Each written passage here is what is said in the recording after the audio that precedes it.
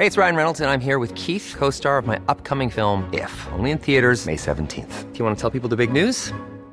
All right, I'll do it. Sign up now and you'll get unlimited for $15 a month and 6 months of Paramount Plus Essential Plan on us. MintMobile.com/switch. Upfront payment of $45 equivalent to $15 per month. Unlimited over 40 gigabytes per month. Face lower speeds. Videos at 480p. Active Mint customers by 531.24 get 6 months of Paramount Plus Essential Plan. Auto renews after 6 months. Offer ends May 31st, 2024. Separate Paramount Plus registration required. Terms and conditions apply if rated PG.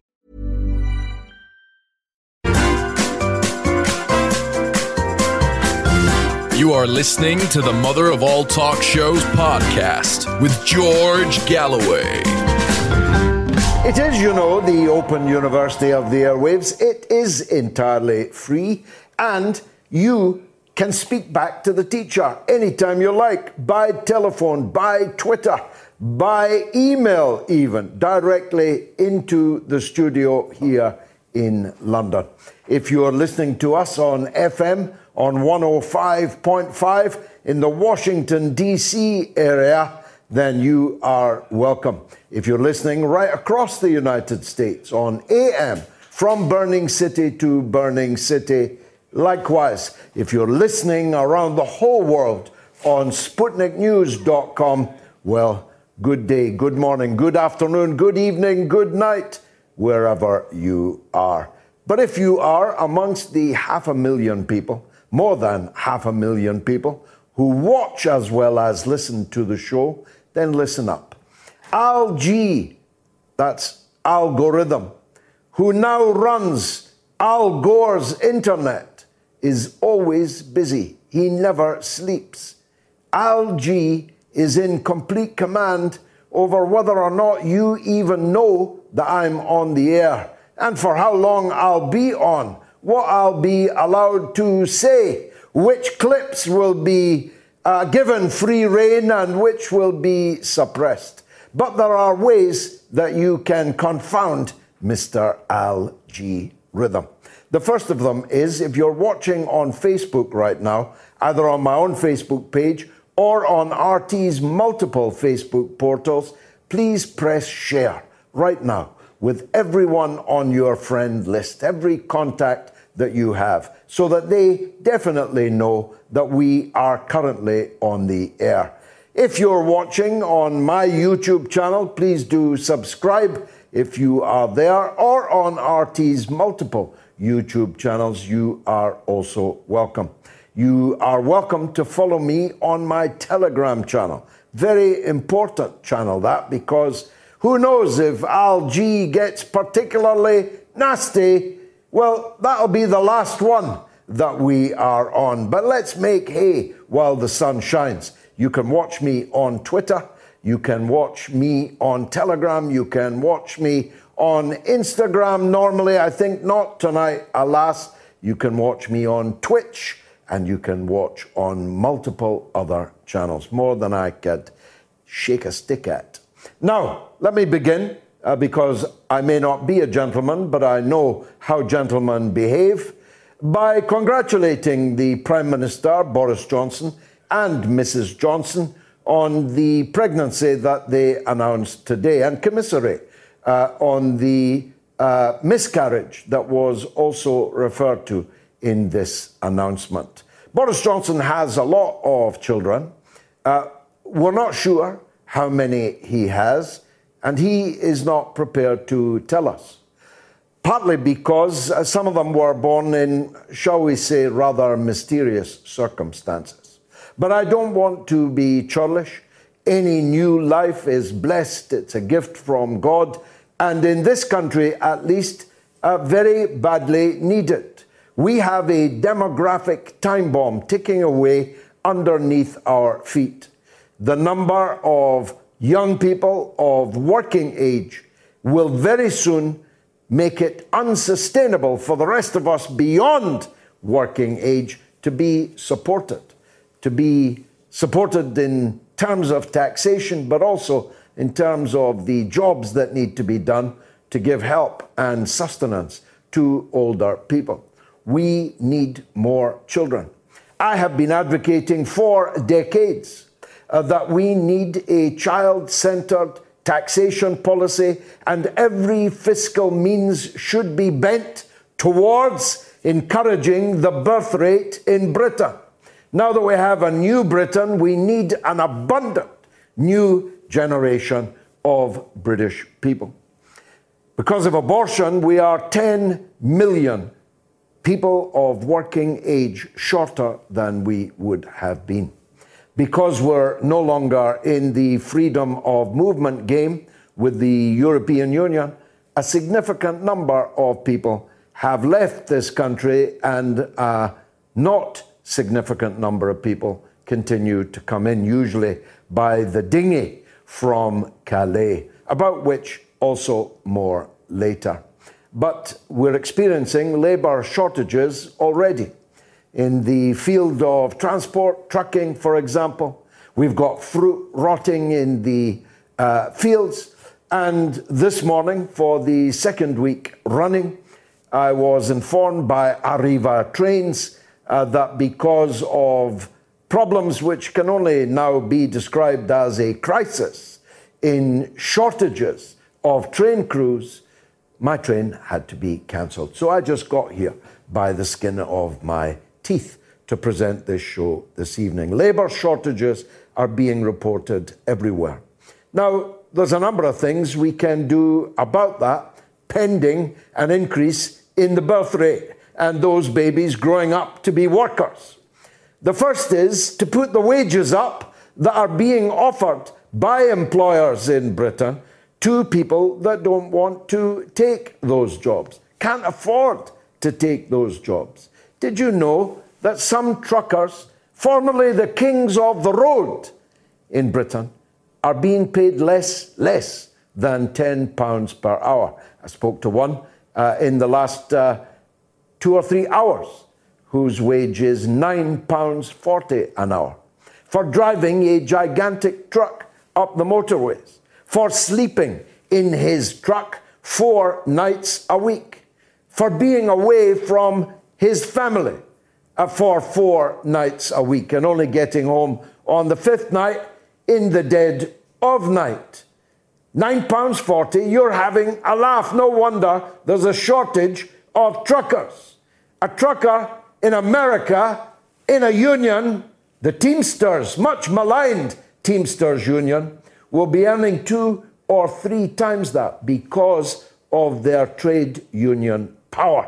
That's the second thing you can do if you're a worker. Make sure you join a trade union, because you'll have a much better chance of standing up to your employer's parsimony as a group of workers than you will as an individual. But there's lots of things that we can do through the taxation system to boost our birth rate. And it's a national imperative. So well done, Boris Johnson, on your children. I don't know how many. My goodness, we've got a poll on it. How many children does Boris Johnson actually have? A, 6, B, 7, C, 8. My guess would have been more than 8, actually. Anyway, it's going to be a long, hot summer in a much more serious way in the Middle East. Let's start in the Levant.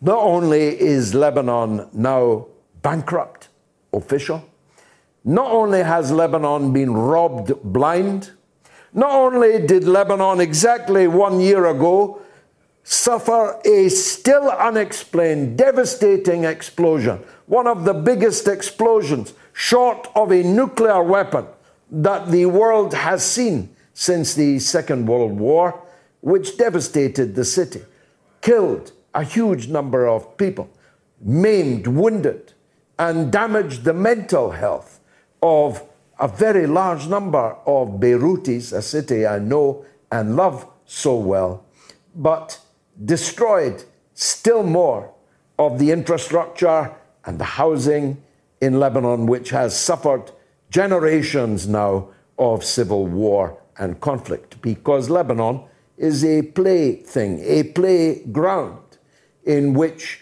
powers, oftentimes very far away, play their dirty games at the expense of the Lebanese people and the Palestinian people who live there as refugees in very significant numbers.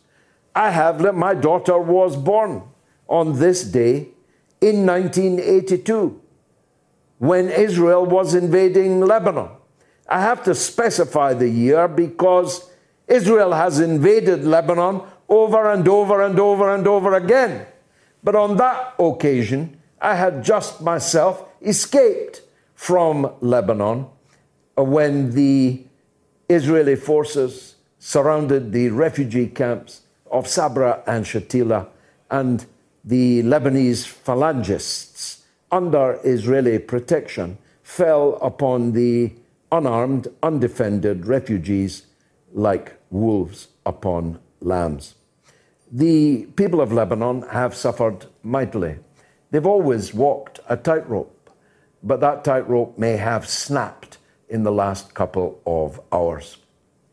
A big funeral took place in Lebanon today of a businessman, a member of and a supporter of the Lebanese resistance group Hezbollah. That funeral was fired upon by multiple gunmen, as yet unidentified. And a source who was at the funeral said to me that the country was now on the brink of another civil war. We'll keep an eye on that and try and get calls in to the show on the current situation as it is developing. Here's the phone numbers, by the way, 08081 965522 if you're in the United Kingdom, 08081 965522. It's entirely free, remember. And if you're in the United States, again, entirely free, it's +1 844 944 3344.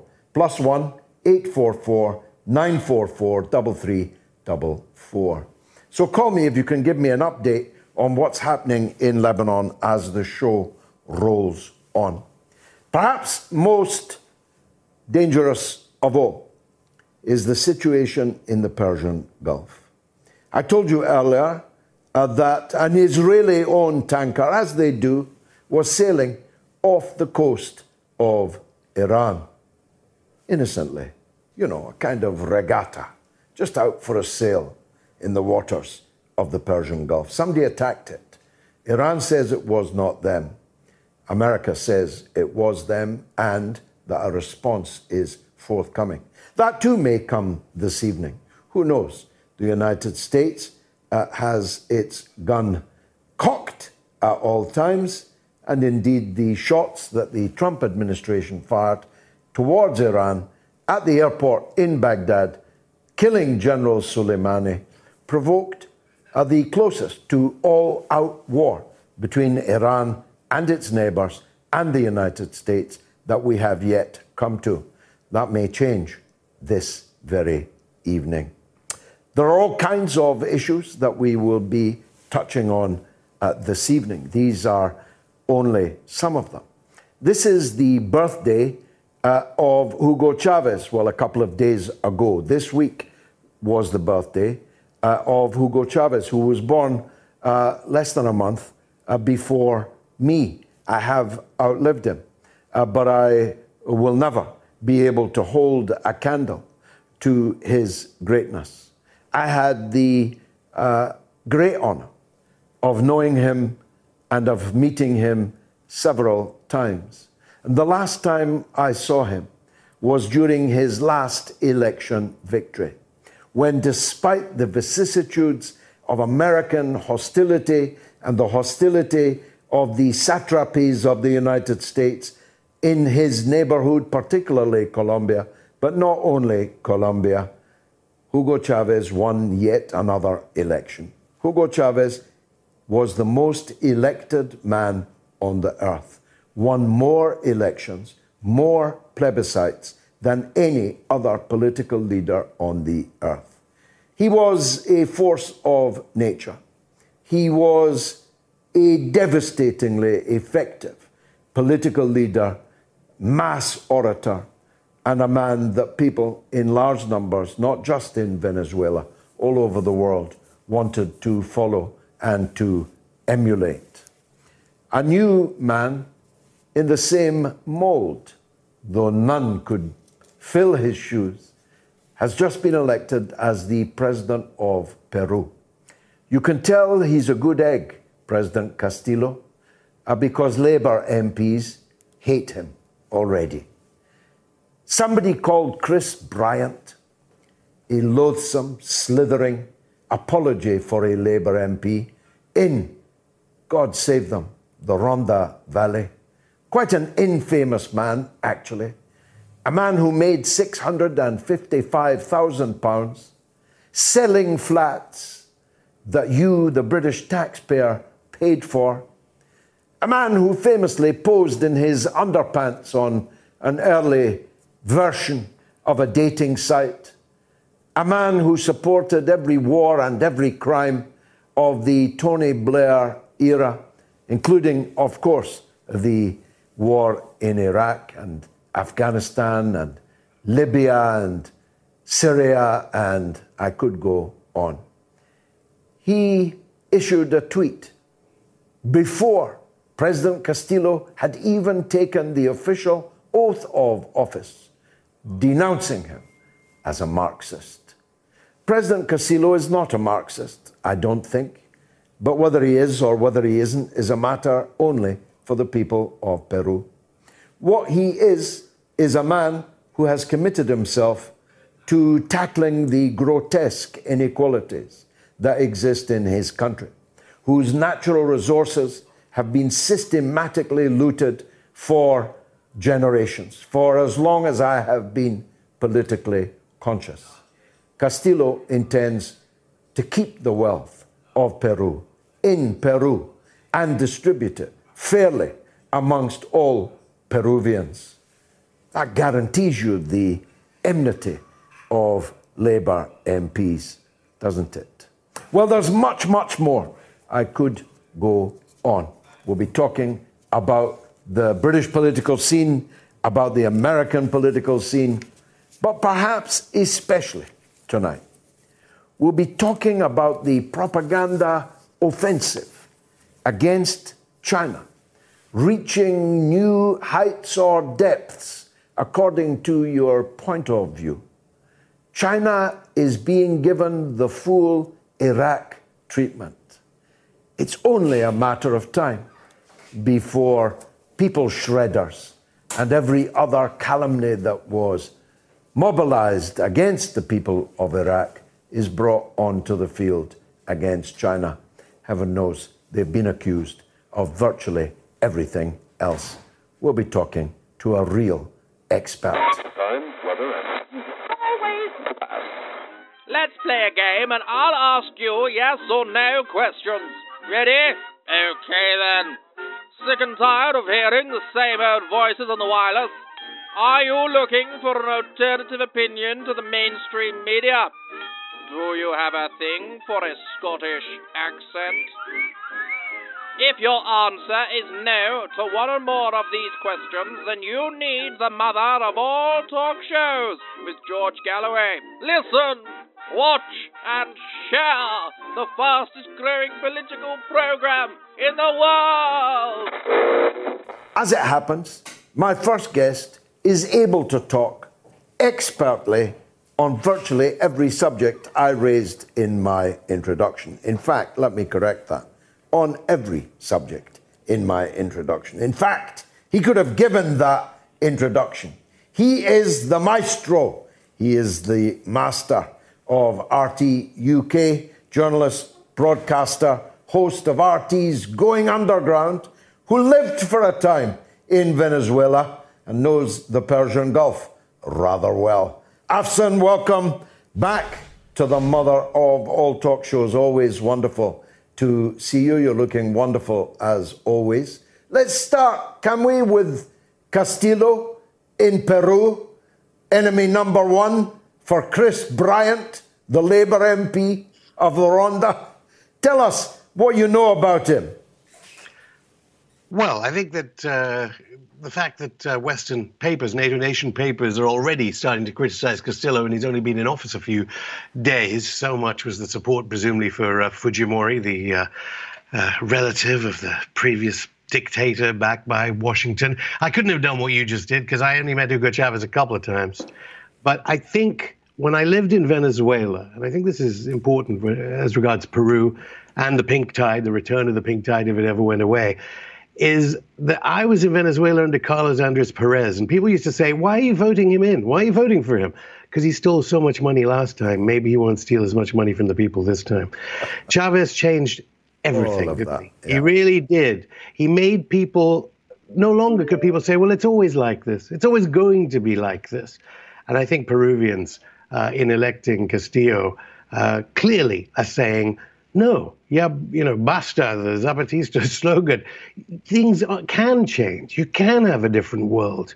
And that's why it's so moving for him in Peru, for Lula, maybe back in Brazil, for maybe Morales, certainly his colleagues in Bolivia, and the continuing strength of that Maduro government, despite Boris Johnson trying to overthrow the government and hosting Juan Guaido. No doubt Boris Johnson on Downing Street will host Fujimori. Who's he going to bring here now? And as for Chris Bryant, he came on to going underground. I don't even understand that, because I think he wants to shut RT down and stop, would want mother of all talk shows banned forever, such as the belief in free speech of the British Labour Party. Exactly. So the pink tide is coming in again, isn't it? The countries that you mentioned, the determination of the AMLO government in Mexico, which has just defied President Biden and sent a ship full of aid to Cuba, the continued resilience of the government in Cuba, the changes in Argentina and in many other Latin American countries. I think they were all celebrating the return of autocracy in Latin America prematurely, don't you? Yes, but Joe Biden is president of the United States. In the past 48 hours, his Secretary of State Blinken, that great architect of wars under the Obama administration, they've announced new sanctions. Such is the way the U.S. Biden's apologists will say, oh, it's because of the Florida Dade County vote. No one cares about that in Latin America. The street in the Western Hemisphere is against Washington, all those different countries you mentioned, and they will obviously look to supporting Havana, because the greatest inspiration, maybe Guatemala, maybe Chile. But of course, you've talked so eloquently in the past, I've heard you talk about it so much, is that shining light of Cuba that has illuminated the entire global South and the developed world too. Indeed. Let's turn to something that might put the lights out. Blinken has in the last hours found Iran guilty of attacking an Israeli-owned tanker in the Persian Gulf, clue being in the name, and promised that retribution will follow. What can you tell us about that? No, Dominic Raab, the Foreign Secretary of Britain, has done the same. And I should say, when I lived in Venezuela, I also lived in Iran later. And the shock when I came back to London, they said Hezbollah used Margarita Island off the coast of Venezuela as some kind of training ground backed by Iran. You just see the conspiracy theories going on. Obviously, the main factor here as regards this ship incident, which Israel came to a conclusion about and immediately was on our NATO nation media, Comcast, Sky News, the British Broadcasting Corporation, so quick to be talking about this incident when only in the past few days 150 or more were wounded in Sheikh Jarrah in the West Bank in Palestine, let alone the continuing Israeli airstrikes on Syria and on Gaza, and the UN Special Rapporteur ongoing underground on Saturday's show calling war crimes out, and the fact that anyone facilitating, anyone helping Israel in its illegal occupation of settlements internationally recognized may be done, may be liable. That includes businesses, that includes Dominic Raab, because the British government supply the arms for all these Israeli weaponry raining down on some of the poorest people on earth, whilst the press here covers an Iranian shooting by a drone of a ship, one ship. They all may be liable for war crimes at the International Criminal Court. That's the story. And yet Boris Johnson's Chancellor is calling for a response. He said Britain will respond. I don't know, is that what you took from it, George? Because I didn't get that. What is Britain going to do with its aircraft carrier? I'm not sure, because our aircraft carrier is currently off the coast of China, where it may well actually come to some bodily harm. I'll be talking to a Chinese guest later. Can I just interrupt there? I mean, I think the Global South, just like we were talking about the streets of the Western Hemisphere, the Global South has had enough. And people are saying, okay, boycott, divestment, sanctions against Israel doesn't seem to be working that much. These aircraft carriers, these ships, they are in these regions where they have no business being, according to, say, the Chinese Communist Party, as regards Her Majesty's Elizabeth II aircraft carrier. And I think a lot of Global South countries are now going, it's about time we have some sort of military retaliation against NATO nation governments that have been responsible for arming, certainly, the airstrikes on Syria in the past few days, let alone airstrikes on the assassinations in Iran and the airstrikes on the largest open-air prison camp in the world, Gaza. Israel, in fact, bombed this week Palestine, Syria, and Iraq. That's a hat trick, even by their standards. What do you think is going to happen now vis-a-vis this tanker? Are you expecting a military attack on Iran?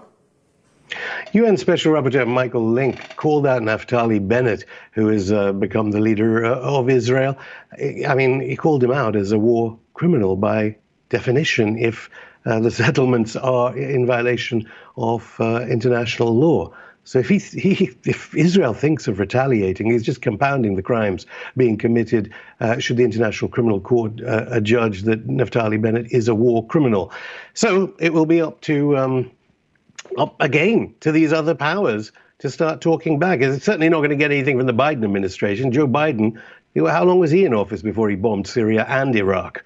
Let alone is now their media are complaining about the resurgence of the Mujahideen and the Taliban, formerly backed by the United States, and the fact that these presumably moderate Syrian rebels backed by Britain and the United States are now helping the Taliban wipe out this civil society that British troops gave up their lives, and thousands of them were wounded for doing over 20 years.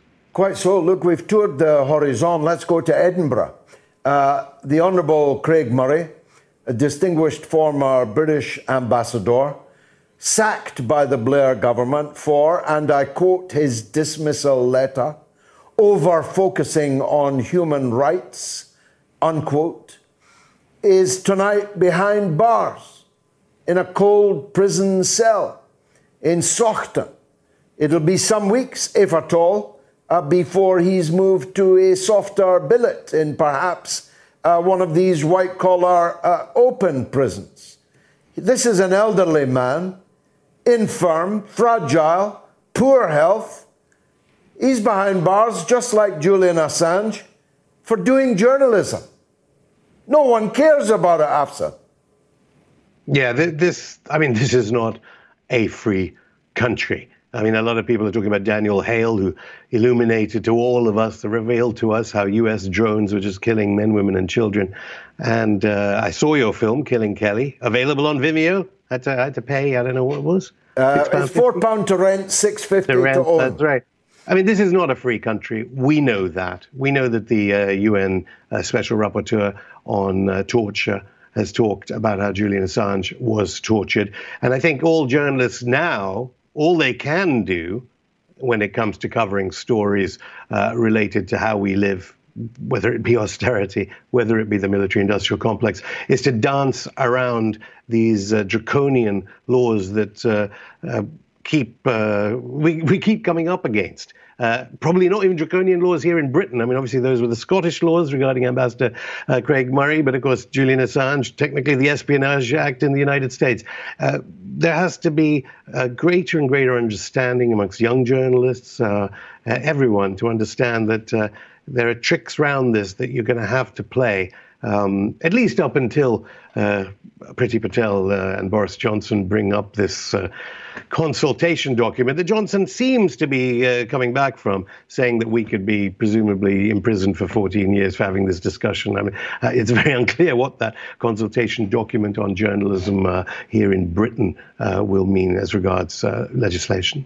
It is odd, though, isn't it? I mean, even if you don't like Craig Murray, even if you hate everything he stands for, and that would count, in that number I would count the vast majority of British journalists and broadcasters, can't they see the peril to their profession and one day perhaps to them in a Britain where now two, Assange and Murray, journalists for doing journalism, are actually thrown into a dungeon? Well, you know, I worked at the BBC Today programme when Andrew Gilligan was doing that story about David Kelly. I was a producer right there on the desk during that time. I went there and met Kelly. I've been around these journalists when they're trying to do something different. That all changed certainly after that. But then on the other hand, if you look at your appearances on Question Time and countless BBC and Sky News appearances, you know what these journalists are like. You know the class that these journalists emanate from and what side they're on. I mean, it doesn't take too far to think that many of them, in their deliberate ignoring of, let alone Craig Murray, ignoring of the most famous journalist on earth, Julian Assange, would prefer him dead. Yes, and if we're not lucky, both men could die behind bars. As I say, Craig Murray is a fragile man in fragile health. He's been cast into this dungeon with scarcely a single dissenting voice anywhere at all in the media. I thought your opening statement was very profound. This is not a free country. And yet we, all of us, have long believed that it was, or wanted to believe that it was. It probably never was. It certainly isn't now. I just watched, speaking of films, Official Secrets, the story of the heroic young woman, Catherine Gunn, who, confronted with clear evidence of illegal activity by the British government in the run-up to the Iraq War, passed it indirectly to a former associate of both of us, Yvonne Ridley, who tried her best and finally, despite the efforts of the editor of The Observer and his revolting deputy, got it into the paper. Yeah, but where are those guys now? I mean, everyone should see that film. Catherine Gunn, yeah, I met her. You probably know her as well. She's been on the show. I mean, I don't think she really lives in England now. I think she lives in Turkey. She lives in Turkey, yeah. Where have those Observer journalists gone? They went higher and higher up after trying to deliberately cover up information that could have stopped something that would have killed a war that killed, wounded, or displaced tens of millions of people. They went up. The Observer newspaper still exists.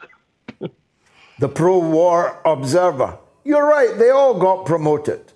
The only people that lost their jobs were Andrew Gilligan, Greg Dyke, Gavin Davis, Piers Morgan, arguably, and me. We were the only people that lost our jobs over the Iraq War. Everyone else. I left the Today program as well. Good for you. Join this. Anyway, I mean, obviously, club. We didn't suffer like the tens of millions of Iraqis, of people right across the Middle East. But of course, what I suppose amazes all of us is the same things are happening again and again and again. They happened over Libya, they happened over Syria, and now, should this tanker attack story that the Foreign Office seems to be taking so seriously that the British government is going to respond in some way, the same things are going to be told again. I think the people, obviously, of NATO nations, again, the street, as they call it, I mean, they surely will not fall for this. another time. And I would hope that Boris Johnson would be loath to take us into actual war. And it's all just posturing, this sending around of aircraft carriers and hanging out with fraudsters like Juan Guaido. Yes, but that depends on China not deciding enough is enough. And the moment may be coming where China decides to make an example of one of these NATO provocateurs literally sailing off their coast, bristling with weapons, perhaps even weapons of mass destruction. It requires some faith in China's quietude to believe that you can go on doing that, don't you think? Yeah, I believe that's more to do with debt financing and the fact that the Chinese Communist Party continues to buy bonds on the US market.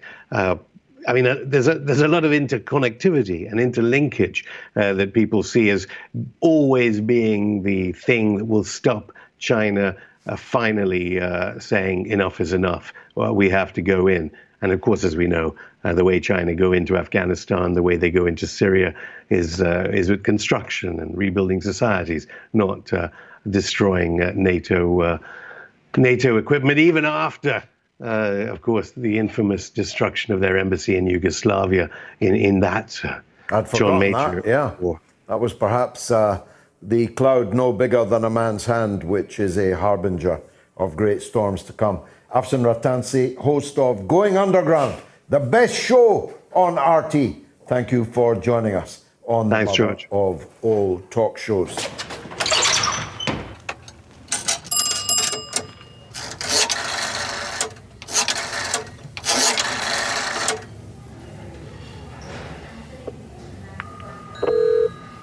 Let's take a call. Go ahead, Kenny. Hi, George. Yeah, I just want to talk about the trans issue that you were speaking about earlier. Yeah, I've go got a ahead. book in front of me by Douglas Murray, and he's got a paragraph here that I'd just like to read out, if that's okay. Oh, yeah, go ahead. Okay. I was standing on the corner at a quarter. All right, I'll get him off. He's a nutter. He's a nutter. In the UK, it's 08081 965 522, and in the US, it's +1 844 944 3344. Groucho Marx famously said, "I have principles. If you don't like them, I have others." This lies behind the poll. How much money would it take for you to sell out your principles? There really ought to have been an option to say never. I, of course, would have ticked that box if I had wanted to sell out my principles. I could have done so for a very, very large price. All the tea in China worth of price. £10,000, that was the money that Piers Corbyn accepted in a brown envelope, except it had been switched while his eyes were on a comely young woman taking a selfie with him for monopoly money.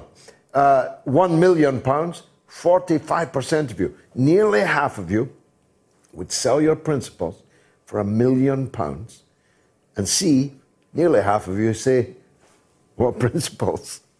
Well, there's much to discuss. I've got so much social media. I'm not going to get through it all, so my apologies if I don't get to yours.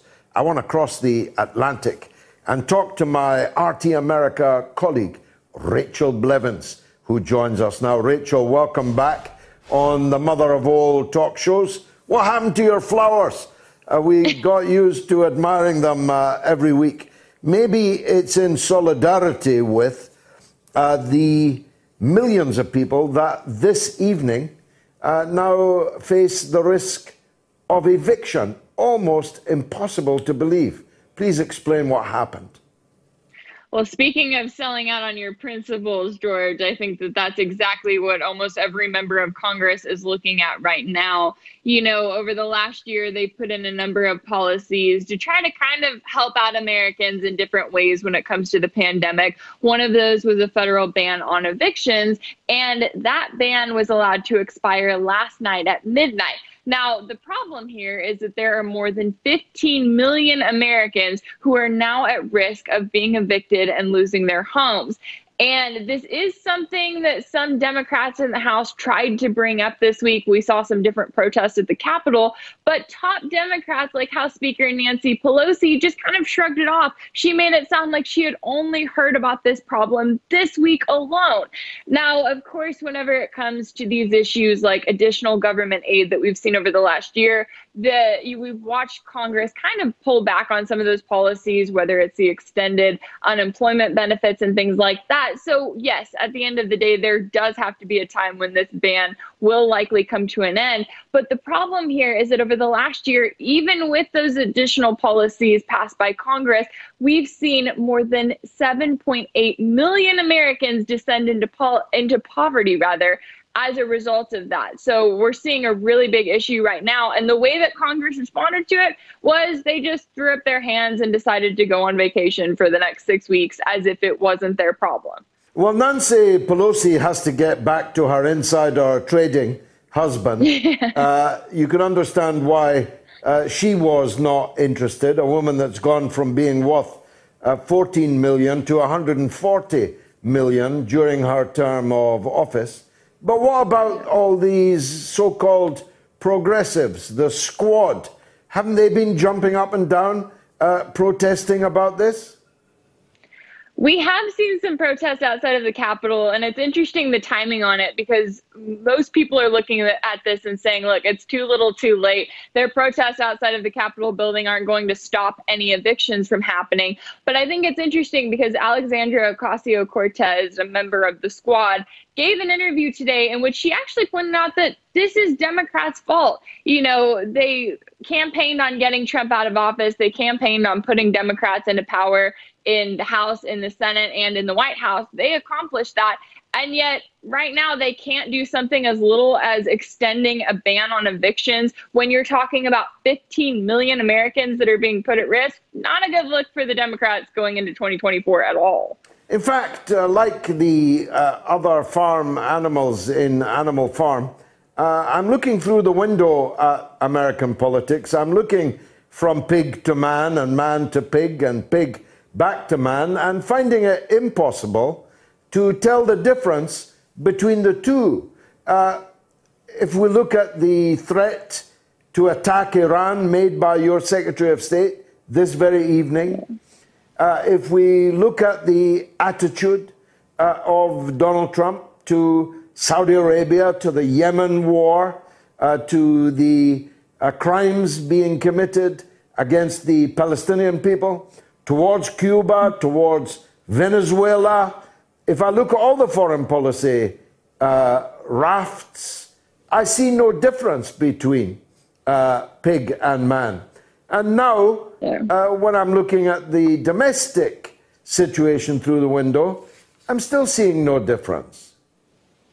Oh, absolutely. And I think that this is one of those cases where we've learned over the last 20 years, Congress has been reminded that it doesn't matter if they sell us a fake war on terrorism. It doesn't matter if they pass bills that literally allow them to spy on us in the name of patriotism. It doesn't matter if they allow 15 million Americans to be evicted. Clearly, these members of Congress are not concerned at all about being reelected themselves. I mean, you would think that they would want to make sure that they were doing everything in their power to fight for the American people who voted them into office, who support them at the end of the day, yet they don't seem to be concerned at all. But when you look at Congress getting together every single year and passing, $700 billion in defense spending, they magically do it without a single debate, without any argument on their end. And yet it's those two parties that seem to be so different that somehow magically come together because that is where their loyalties lie. And they have proven that over and over again. Yeah, and got reelected over and over again.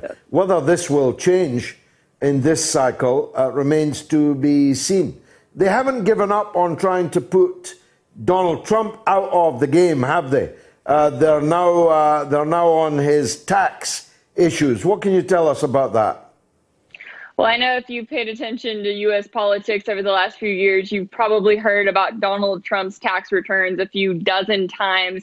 Now it looks like the Department of Justice, now that it's under President Biden, is going to move forward with forcing the IRS to turn over those tax returns to Congress Congress is going to try to see if they can get some sort of conviction to stick against Trump for tax fraud, insurance fraud, and banking fraud. Now, this is against both Trump and his organization.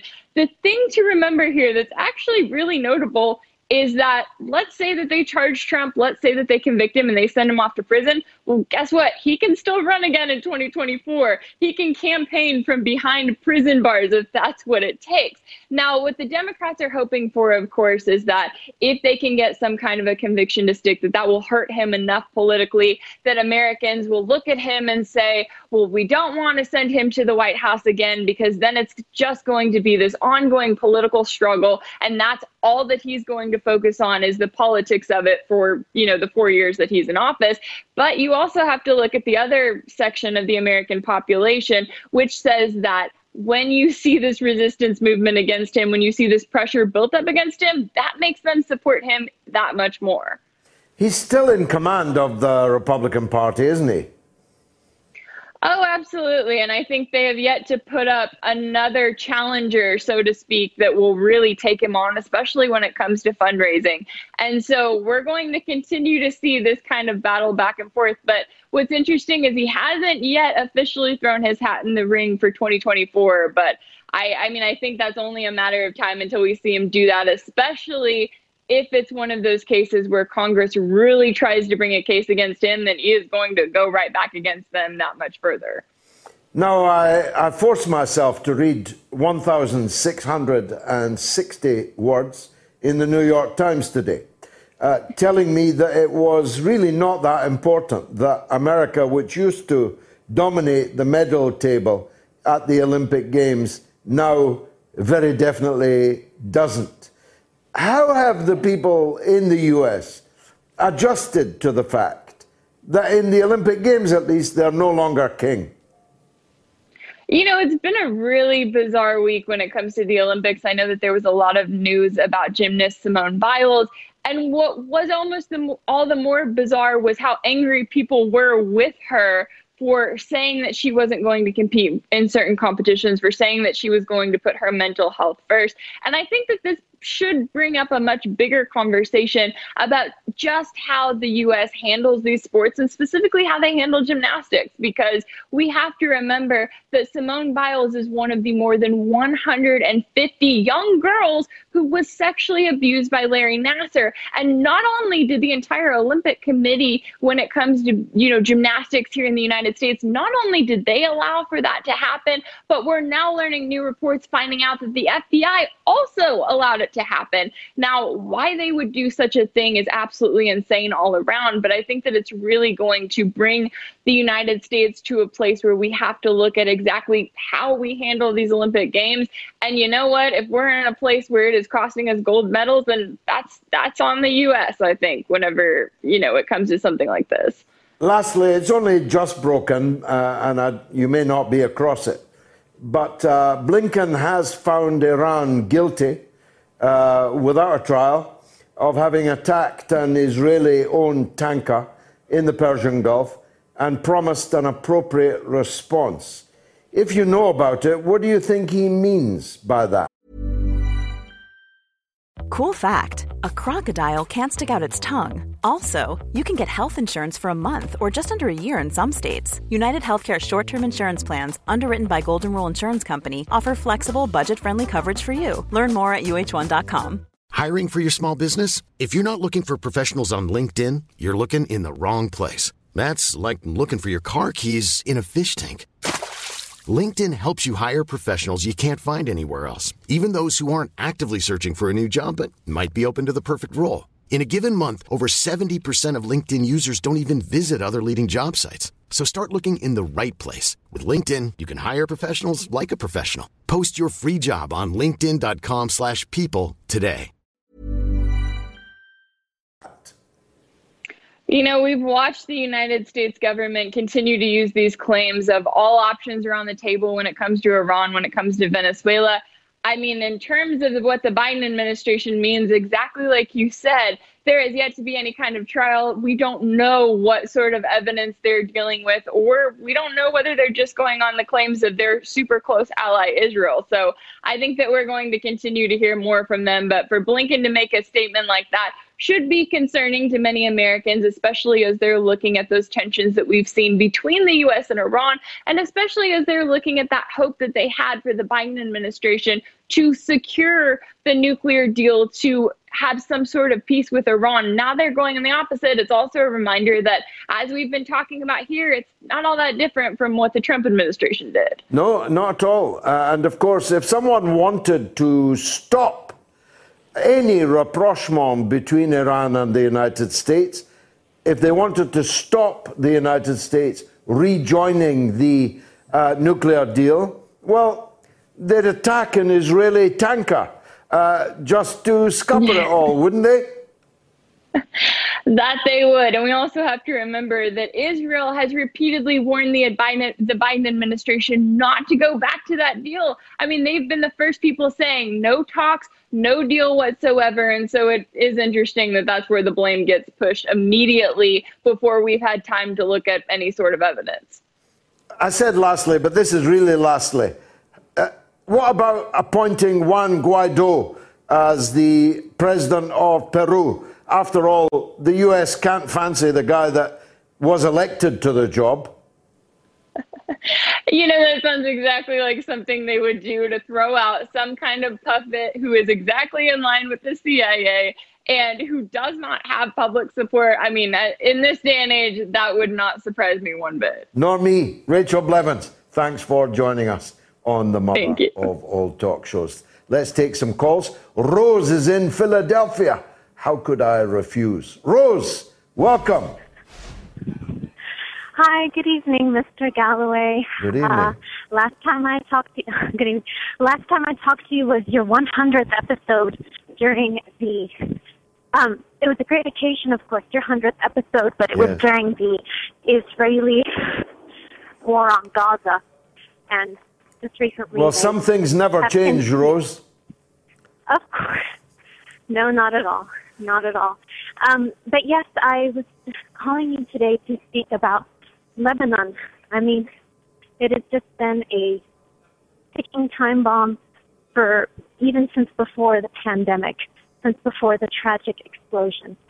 And just recently, about 1 week ago, the Lebanese prime minister resigned, actually blaming Hezbollah and blaming anybody else affiliated with Hezbollah, and then concluding with God help the country.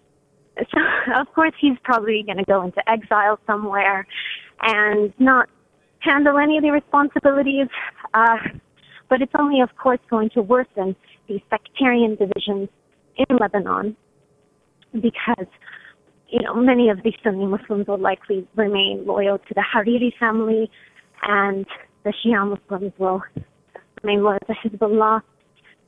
And it's just going to keep getting worse, this division, unless the Lebanese people unite and create a government of their own making. But we don't know how that's well, I think that's brilliantly summarized. It was, of course, the Christian president of Lebanon that forced the prime minister's resignation by demanding that fraud on an epic, globally epic level inside the Bank of Lebanon, which has played a part in the economic collapse of the country. The prime minister was resisting any such investigation of the governor of the bank. But the resignation was carefully coordinated, as was the shooting on a very massive funeral today of a leading figure, supporter of Hezbollah. Somebody somewhere is trying to light a fire, Rose. Absolutely. And it's going to... The corruption is just absolutely rampant from from these outside influences. And Lebanon is also just recently still has started to suffer from wildfires in the north. And speaking of investigating corrupt officials, the families of the victims of the August 4th explosion last year were attacked during their demonstration to try and get those officials held accountable and to trial. So that is another huge issue that is yet to be addressed and is still being There are a lot of fuses burning their way towards the explosives. Thanks, Rose, in Philadelphia. Let's take Sarkar in Glasgow. Go ahead, Sarkar. Hi, George. Good evening. Really nice to see you keep healthy. And you, thank you. Nice to hear your voice again. Go on. Oh, thanks. George, I have a small question, not a small question. Actually, it's about Afghanistan. Yes. This is 20 years of the anniversary of the bombing of Afghanistan since 2001. Started with George Bush era, then Obama carried on, and right now Biden is saying he'll withdraw all the troops. I'm not a fan of Taliban, I must clearly say that. But I need to ask you one question, George. Trillions of dollars lost, countless lives lost. For supposedly the bombing started 20 years ago to remove Taliban to instill democracy. Now, this is today's news. Taliban have gained ground so much in Afghanistan, and you know what happened a few days ago? Some of the Afghan soldiers were running helter-skelter to other countries. 20 years of bombing. God knows how many lives lost. Trillions of dollars, which could have been invested in food, education, jobs. This is the condition of the country, and the same goes for Iraq and Libya. What's going on with our Western policies, George? Well, they are, of course, disastrous for all but a few. The military-industrial complex has profited mightily. The politicians that suck on the teat of the military-industrial complex have become bloated and probably not sated. And the people of the countries you refer to have paid with their lives in the number of millions. And if you include the maimed and the wounded and the disturbed and the destruction of property and infrastructure, this has been 20 years of unmitigated disaster. And the politicians who embarked upon it are all still cock of the walk, Sarkar. George Bush is getting medals. Tony Blair is on television daily, almost, opining about everything from COVID-19 to the situation in Africa and so on. The people responsible for what has been a cataclysmic disaster have all been enriched and promoted. And that makes it somehow even more difficult to swallow. As I predicted 20 years ago, the people we were driving out of power in Afghanistan would drive right back into power in Afghanistan as soon as we withdrew from Afghanistan. All that money and all that ocean of blood has all been entirely wasted. Sarkar, thanks for the call. Let me squeeze in what I can here. Gerard White on an email says, the video evidence about slavery in Tibet before the Chinese invasion is too horrific to show. To suffice to say, the Tibetans were the worst slave masters ever, including the Dalai Lama. And Futso uses my Groucho Marx quote, these are my principles. If you don't like them, I have others. You can still vote, by the way. How much money would it take for you to sell out your principles? You can vote on my Twitter feed. Let's hear from Alison in London. Go ahead, Alison. Good evening, George. Nice to hear from you. Yeah, you too. Love your show. Thanks. I'm calling about the abominable act of the incarceration of Julian Assange and Craig Murray. Yeah. They're both in jail because of political vendettas by the US and Nicola Sturgeon. They're both peaceful intellectuals and journalists, and like intellectuals, like they do to intellectuals in rogue states, they get silenced. as threats to the systems now in place. Now, you spoke of Malthusian theorists behind the New World Agenda earlier. We've just had the biggest transfer of wealth to the elite in modern history. How can this be useful to the WEF stated aims of sustainable development?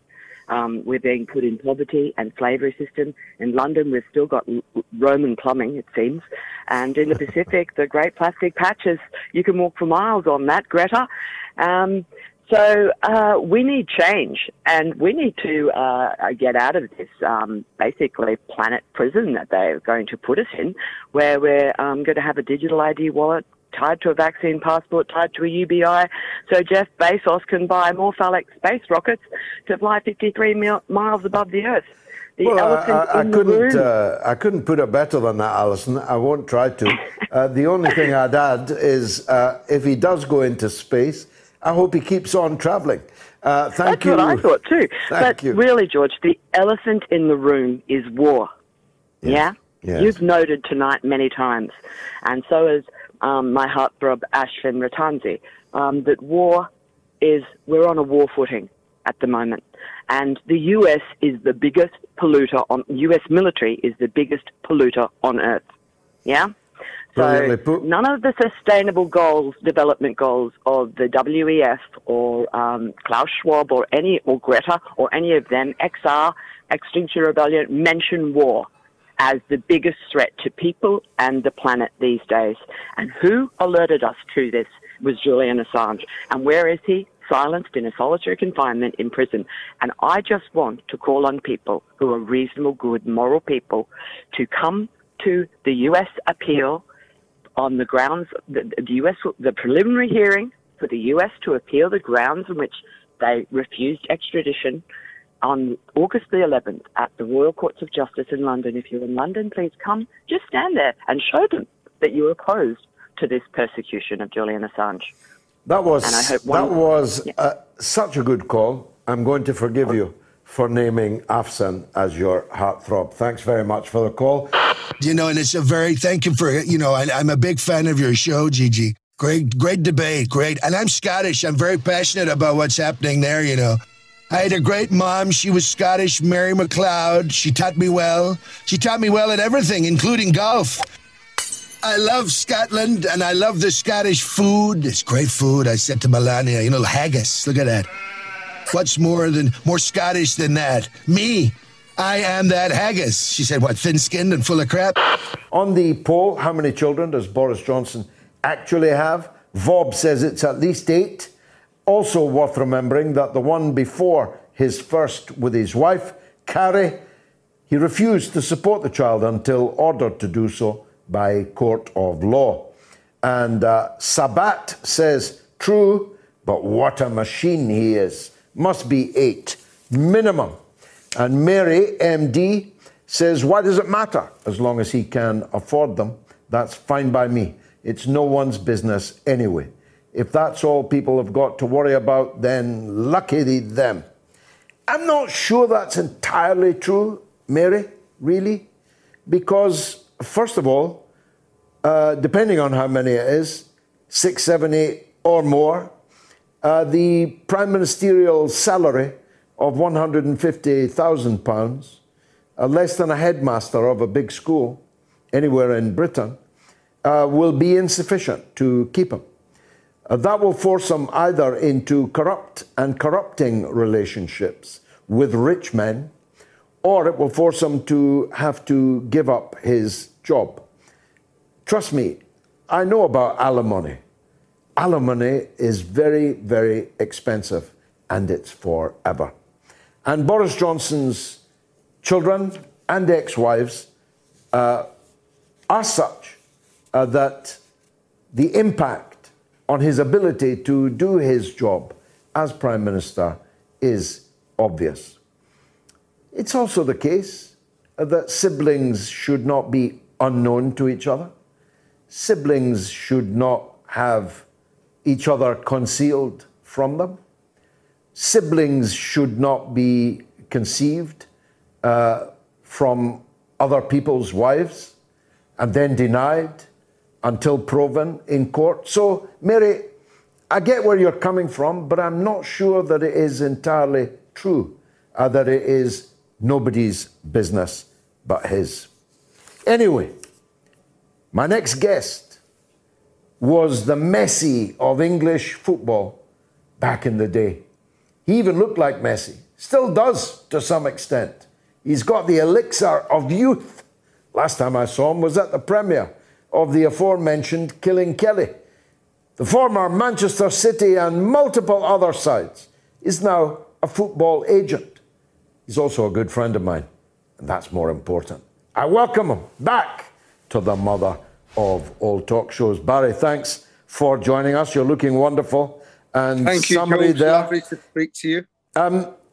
How has the Olympic Games done it for you? Have you paid any attention? I couldn't tell you the name of one single medal winner. Are you following it? I've got to say very, very, very little. Up until this one, I think I've probably followed everyone really closely. There just seems to be a lack of something. I'm not sure what it is. What there definitely is a lack of, I'm sure that Boris Johnson's not a machine. That's a certainty. There just seems to be a lack, George. I don't know how to put my finger on it. I don't know if it's concentration. I don't know whether it hasn't received, for sure, in my opinion, the amount of publicity it's received in the past. It used to be huge, George, didn't it? You know, when we were building up to the Olympics, going back to the days, I'm going back to the days of Linford Christie, and then moving on to all these amazing athletes that took part in it, going back to when I was a little child and you had people like Bruce Tullow running with bare feet. And the Olympics was amazing. Jim Ryan, the 1,500-metre runner, them going through to the Usain Bolts of this world. It really was a spectacle with absolutely fantastic a camaraderie amongst the athletes. There was an amazing amount of media coverage. The media coverage seems to have disappeared. And sadly, the coverage on COVID seems to have taken over from the media coverage of the Olympics. It's gone into the background, George, and I've got to say that I'm a little bit like you. I can only tell you a few people that have won the gold medals. The names are not there. The media coverage is not there. The publicity is not there. And the household names. George, we remember some great household names in the Olympics. I can go right back. Do you remember Mary Rand? Mary Rand, yeah. I loved her. And so many. Flojo, you remember? Flojo Joyner. Zola Budd with no shoes on. Zola Budd, exactly. You know? It was amazing. Jim Ryan, I remember. Very tall, thin. Very. And John Carlos, of course, with the great salute with the band shoe and the clenched fist and so on. Now let's unpackage this then, Barry, because you're right. The coverage of the Olympic Games is vastly less than it was. I mentioned last week the BBC that used to be the go-to for the Olympic Games has been outbid by the Discovery Channel. Now it's allowed only a license for one sport at a time, whereas they used to have these split screens and let's go to the javelin while we wait for the running to start and so on. All of that's gone. It's gone. Therefore, the names, which might otherwise be big, who knows? Some of the athletes that are there, if the coverage had been there, might have impacted on our consciousness. But because the coverage has not, then they have not. Now, why is that, apart from that BBC problem? Is there just too much going on, Barry? Is it that we used to all watch one or two TV stations, now we don't? Well, we've got so many, George, and I'll tell you a thing that I don't think has helped. And, you know, my main sport, as you know, is football. Mm-hmm. And I was a footballer for many, many, many years. I've been an agent for many years. I was a coach. I was an assistant manager, etc., etc. One of the problems that happened, and it was, in my opinion, it's caused a problem now. It's, you know, when you get the bounce back effect, I think this has been a bit of a bounce back effect where all the games were postponed or they were cancelled for the COVID situation. And then we had almost every day of the week 2 or 3 Premier League games, non-stop. And even people I know in football, and even me, I was getting sick of watching the games. And it's my job. And I was getting fed up. There was just too much going on. All of a sudden, the season's ended. There's been a slight break, very short break.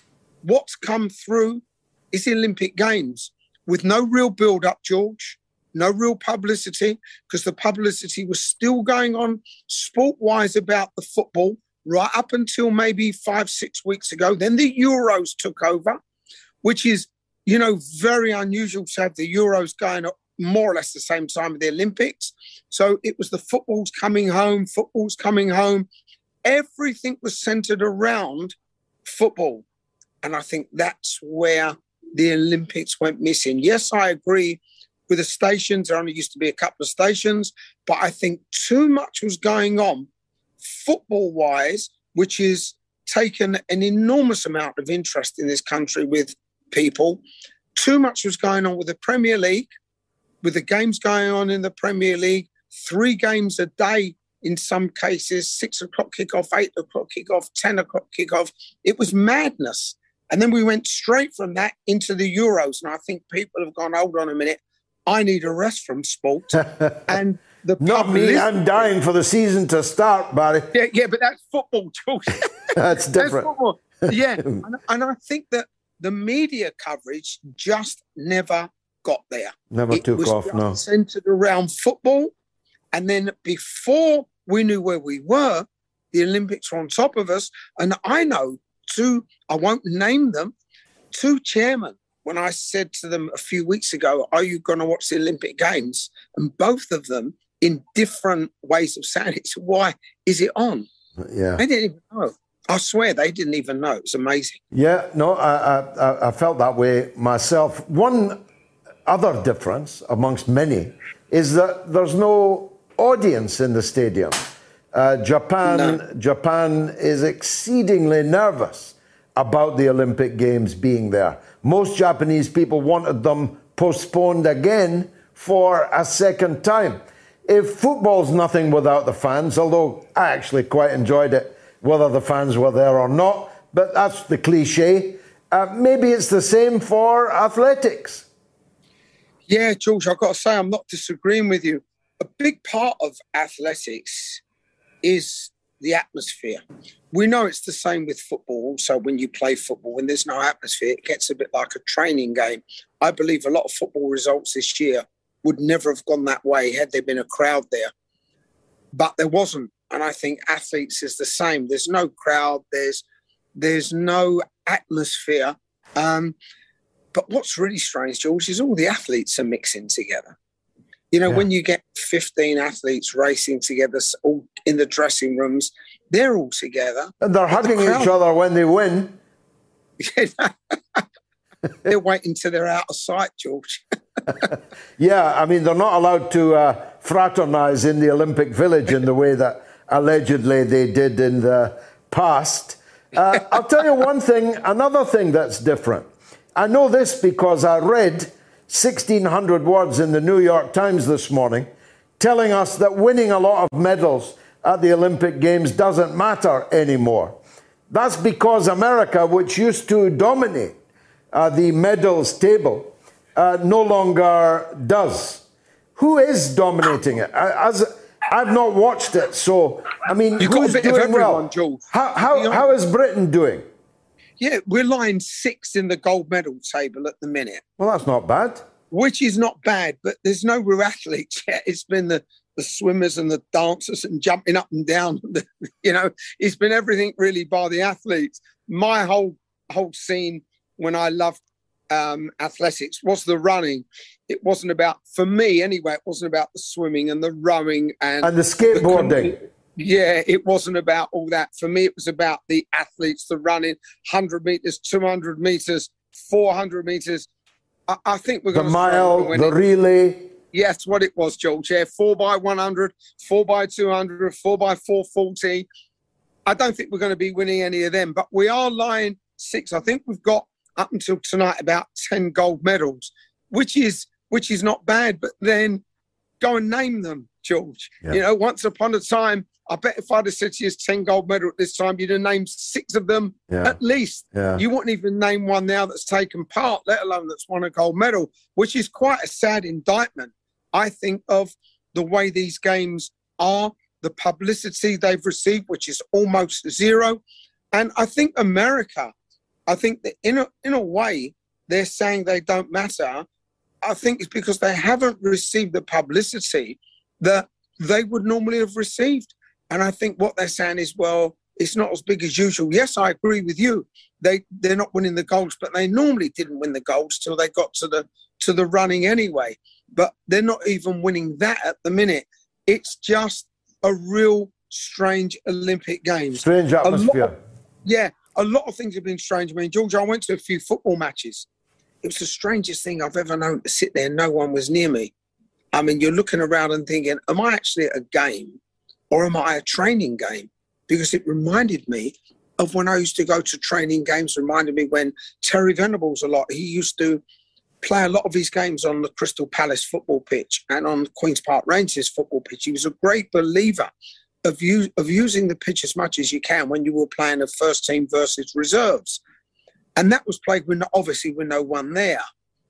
These games are very similar. I went to 2 games and it was like being back to when I was a player, when you were playing against your reserve team on a Thursday morning in a 30-minute each way game. Very strange, George. And the Olympics has taken on a very similar handle. And it's not great, is it? Really, it's no. Otherwise, our conversation would have been different. As you've mentioned, the actual real game, is Harry Kane going to City? You know, in football, nothing surprises you. Yeah, there is nothing surprises you. That would really surprise me if he went there. Oh yeah, I'd be surprised if they bought him. The reason being, they'd have to change the way they play. I've looked at all Pep Guardiola's teams, and the one thing he has, the striker, is always very, very quick over 10 or 15 yards. He had Aguero, he's got Jesus. He loves quick players. The one thing Harry Kane hasn't got is any pace over 15 yards. Therefore, if they bought him, 2 things would have to, either one of these 2 things would have to happen. One, he would have to change the way that he played, the system they play. 2, the biggest change would be he would have to play with another player up front with him. So they'd go back to how it was when I used to play the game where there was 2 strikers. They would have to go back to that because he doesn't suit Kevin De Bruyne. He doesn't suit Mahrez. He doesn't suit those type of players because they all like playing little balls behind defenders for the striker to spin and get onto. That's not what Harry Kane's game is. So if they buy him, listen, I think Harry Kane's a brilliant striker. Don't get me wrong. Me too. But it's horses for courses, isn't it? It's like, you know, I've had race horses all my life. Certain jockeys are brilliant over 5 furlongs. They're not so clever in 1.5 mile races. And I look at Harry Kane, the way that Tottenham play, they've built their whole team around him the last 4 or 5 years. Everything's been built around Harry Kane. That wouldn't happen at Man City. And I think if they did buy him, I don't think he would be I know it sounds ridiculous because he'd be in a far better team. I don't think he'd be the same player as he's been at Tottenham. And also, he's the star at Tottenham. He won't be the star at Manchester City, far from it. So sometimes you think, well, is this a good move? My own opinion, I say nothing surprises me in football, but I don't think, and I can't see Man City buying him. Always consult the Oracle. I just have. Barry Silkman, thanks for joining us on the Mother of All Talk Shows.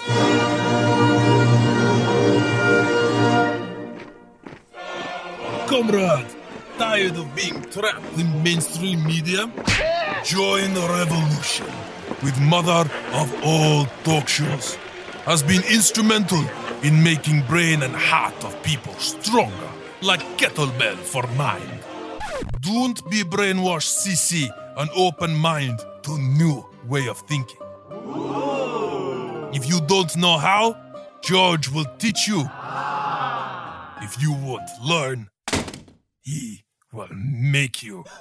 Speak to Comrade Galloway if you think you're hard enough on the mother of all talk shows. We're joined by a definite gold medal media winner. Patrick Christys, I have known since he was a young boy. You may say he's still a young boy, but he's destined for great things. And we've been lucky enough to interview him many times. Patrick, welcome to the show. Now, let me justify why I ran a poll today, this evening, on Boris Johnson's baby. I congratulated him and his missus. Any birth is a gift, is a blessing. But if it's true, and most of our viewers and listeners think it was true, that this man now has at least 8 children to keep, at least 2 alimony bills to pay, it is undoubtedly true that he'll find that difficult to do on 150 grand less tax, because you get no tax relief for child benefits, child payments, maintenance, and alimony. So none of them will be able to go to private school. He won't be able to go on any luxury holidays, which means one of 2 things. Either the Prime Minister will have to step down and go and earn big money, or he lays himself open to corrupting assistance from rich people. Yeah. Where do you stand on that? Well, I think it'll probably be the latter. Boris Johnson already has quite a wealthy cabal of donors, both personal and to the party, and those donors, some of them have seen quite significant rewards, i.e. finding their way into the House of Lords or whatever. And so I think Boris Johnson is viewed as gettable by a lot of people, and indeed he is gettable by a lot of people. Even if you look at some of, for example, Carrie at the moment, she doesn't have inexpensive tastes. So, this is going to be an issue for him. There are constantly the drip, drip, drip in the media of whether or not Boris Johnson can afford to continue to be Prime Minister. He's got a really interesting personal battle now. For a man who's only ever singularly wanted to be Prime Minister for power, not because of some kind of deep-seated ideology that wants to make the country better, just that to hold that great office of state and to get 2 fingers up to some of the other people in the bully and 2 fingers up to some of the people like you David Camerons of this world. He now has a difficult decision whether or not he continues with that or whether he opens himself up to essentially influence from some very wealthy donors. And does that not demean the great office of state that the Prime Minister is? And so I think that's kind of where he's at. And indeed it is already happening in a way. What will be fascinating is how long that goes on for before actually, it kind of is outed, and indeed there is any discrepancies there. The other big question is, how much good to those people is Boris Johnson when he isn't Prime Minister? What can he really do for them when he isn't Prime Minister? And given that we're really tightening now the lobbying laws around what former Prime Ministers can do, it's going to be interesting to see how that one pans out. And if you have to leave office under a cloud because of, say, a scandal that someone disreputable paid your kids Eton fees, which are not inconsiderable, I understand, then you're even less useful after you leave office to such people. One man who doesn't have to worry about any of these things, partly because he's led a blameless life, but mainly because he's a billionaire or married to one, is Rishi Sunak. Now, there are reports that Rishi had a meeting this week with Lytton Crosby, the current Prime Minister's election guru.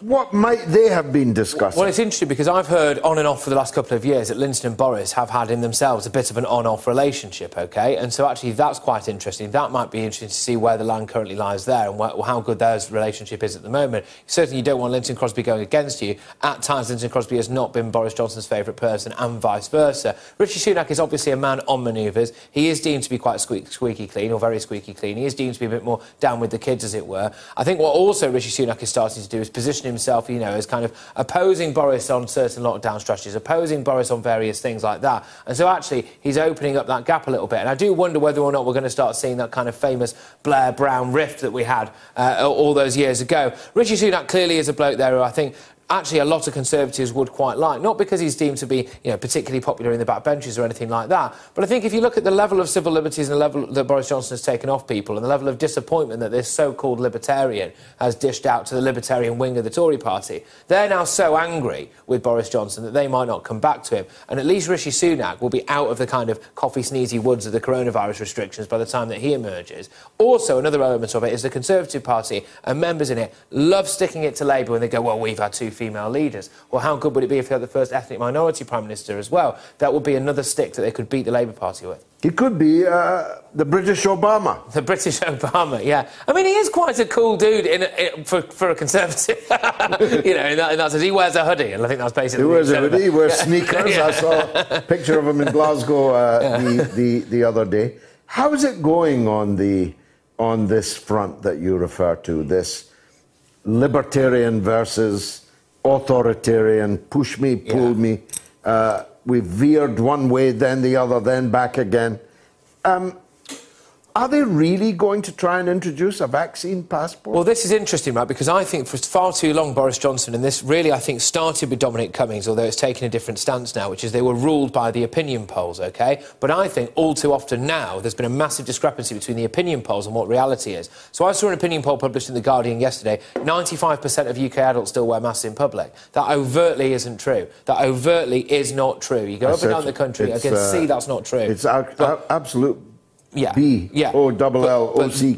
But that's the kind of data that maybe Boris Johnson is basing his opinions on. And when it comes to things like, you'll see polls, 58% of people want a continuation of coronavirus restrictions. I don't really believe that that's actually true. And if this is where he's making his decisions from now, you only have to see if he's looking at data on vaccine passports that he could have that stance. What we're seeing now on vaccine passports is the demand for the recall of Parliament over this, right? And I think, absolutely has to. It's such a massive issue, right?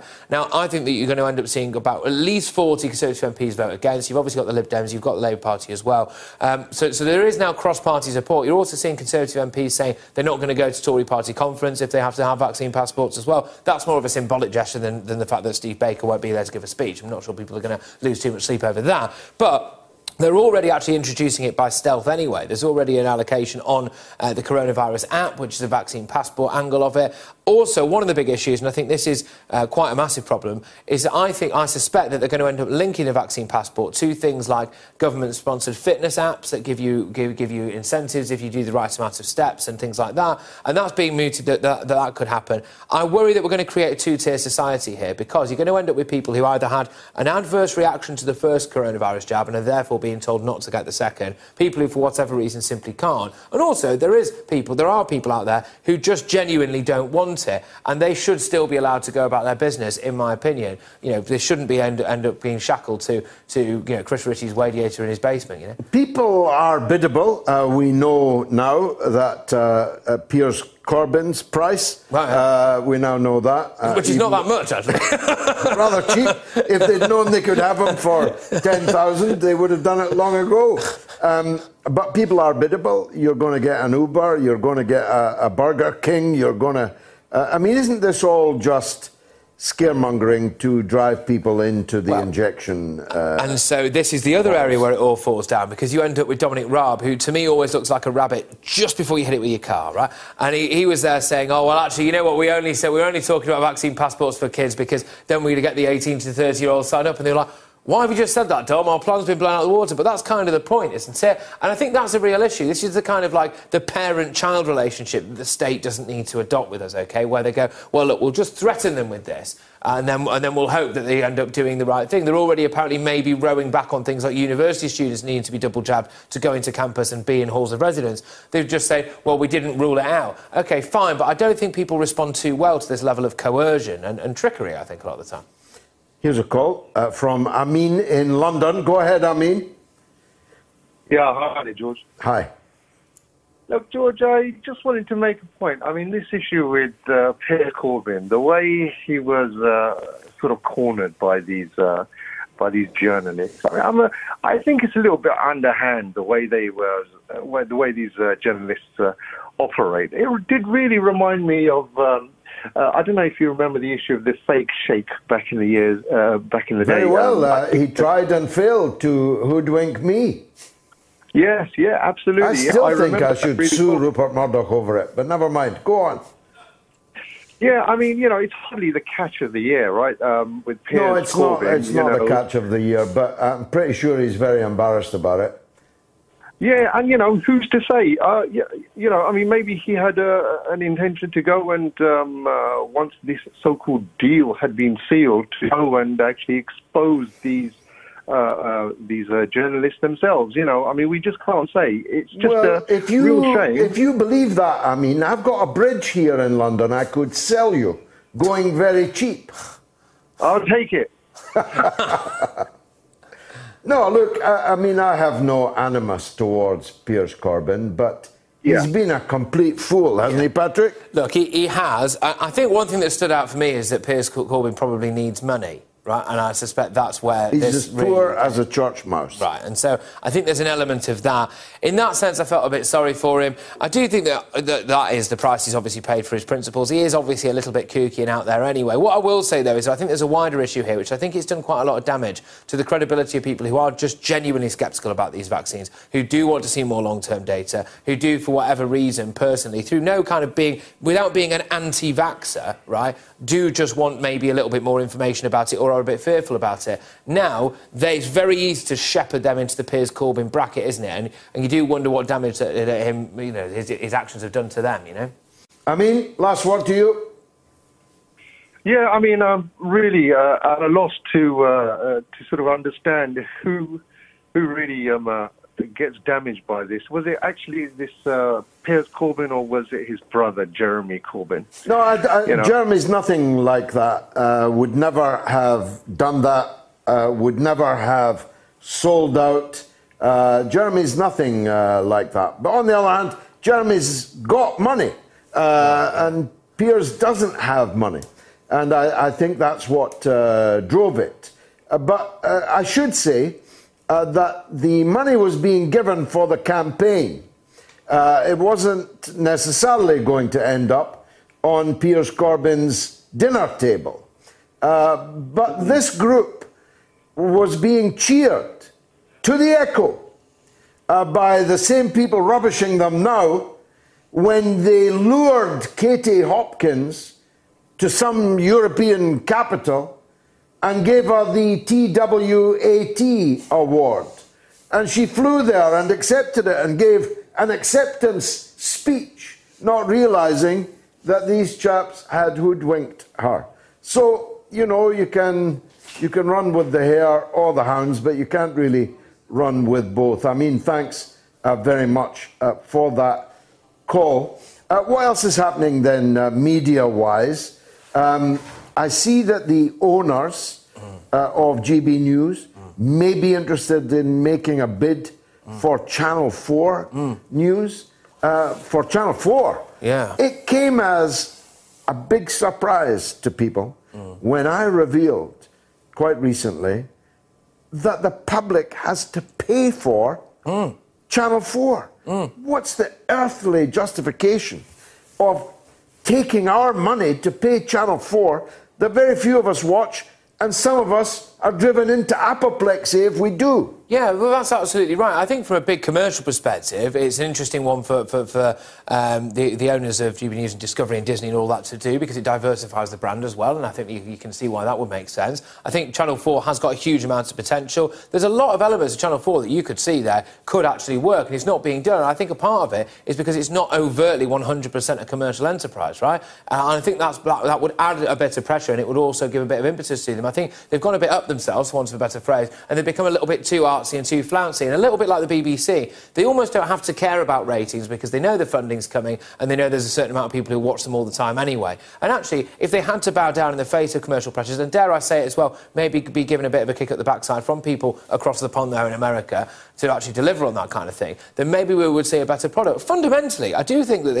the overall landscape of the British media now is potentially looking pretty good, because you're getting loads of pressure on the BBC from your streamers, you like to see Netflix, etc. They're going to have to start doing doing something about that if they want to exist, frankly, going forward. We are now seeing the fact that they're actually going to have to start lowering some of their staff's wages, which, again, I think might be good for the general level of smugness on our TV screens. But also, if Channel 4 gets a bit of a shot in the arm, that could be interesting. GB News is a fabulous addition to the media landscape. And so you've got all of this stuff doing all right now, yeah. It's come off the floor. It is doing all right, and there's a voice for it, and there's a need for it. And so I think, actually, if you just look, it's quite a good time, right, to be a viewer in this country now, if you like that kind of stuff, you know? Very interesting. Let's hear from Norma in Bristol. Go ahead, Norma. Hello, George. Hello, Patrick. Lovely to hear your voice. Go ahead. Well, I'm actually a bit annoyed because I think Barry Siltman and yourself were being a bit churlish about the Olympics. Oh, dear. OK, go ahead. Yeah, because, first of all, I think there's been a lot of coverage. BBC 1, 2, Red Button, Eurosport 1 and 2. So that's been okay. And secondly, today has been, for people who like it, very interesting. It's been lovely. A Venezuelan girl, she won a triple jump gold. She beat the world record. She was overjoyed. Italy have been doing remarkably well, and they did beat us, didn't they? They're not usually giants in the Olympic ring, as it were. No. They did beat us in the football, man. Well, they're very good at football, yes. Yeah. How have Cuba done in the boxing? Well, I don't watch the boxing much. I think they've cleaned up. I heard that they'd cleaned up. How is Britain doing? Well, I see the rowers. The rowers sank without trace. And we always win the rowing. Yeah, we didn't do well on that. But you see, I watch the athletics mostly. Mm-hmm. We've done okay. I mean, USA, very disappointing. But, you know, when you talk about excitement, in the high jump, this Italian shared the gold, never been known before, with a man from Qatar. And they were just hugging each other. And then we had great hopes for one of our, Dina Asher-Smith, who I don't expect you know, but she's very, very prominent in the athletics world for the 100 metres. And she got injured, but 3 Jamaicans won first, second and third, and they were fantastic, wow. You know? That is amazing. What is it about Jamaicans? They sure can run. Yeah, well, I mean, I know that running is a very popular sport over there in Jamaica. I think there's probably one of their favourite pastimes. I think from the moment you can walk, you can literally run in Jamaica, which is obviously great. Yeah. It is amazing, Norma. 1, 2, and 3, Jamaica. Yeah, they did in the 100 metres. And they've all got double-barreled names. It's a good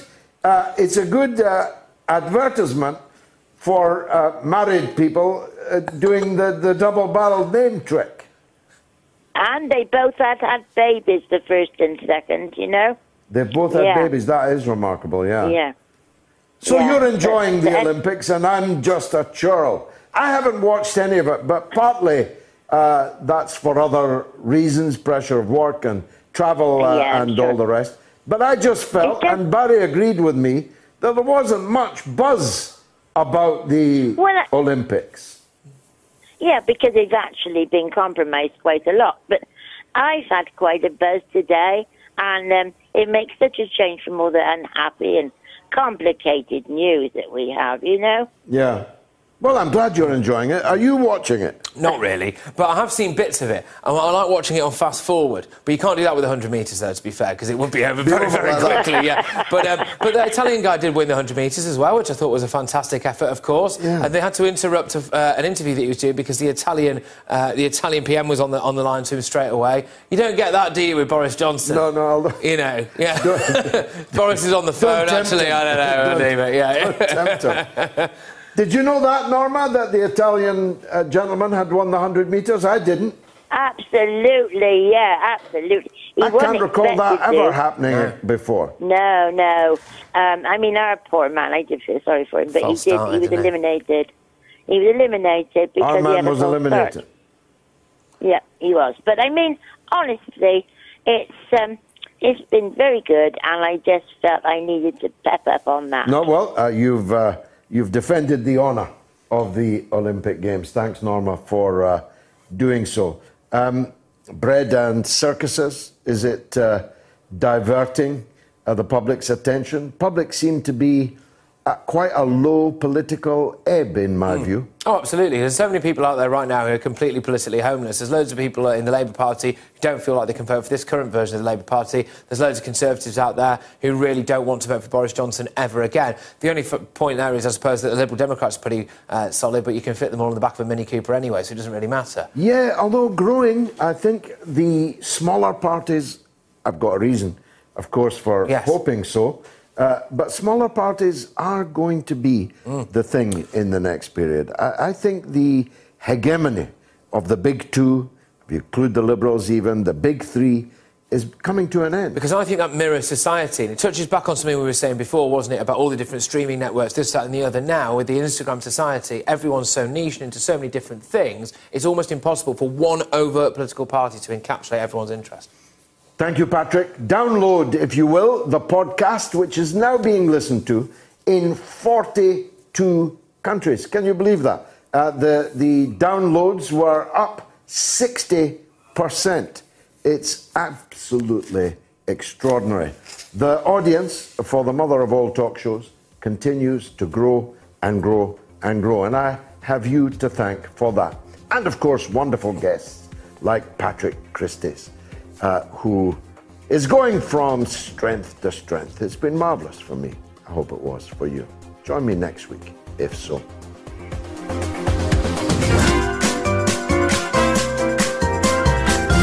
You are listening to the Mother of All Talk Shows podcast with George Galloway.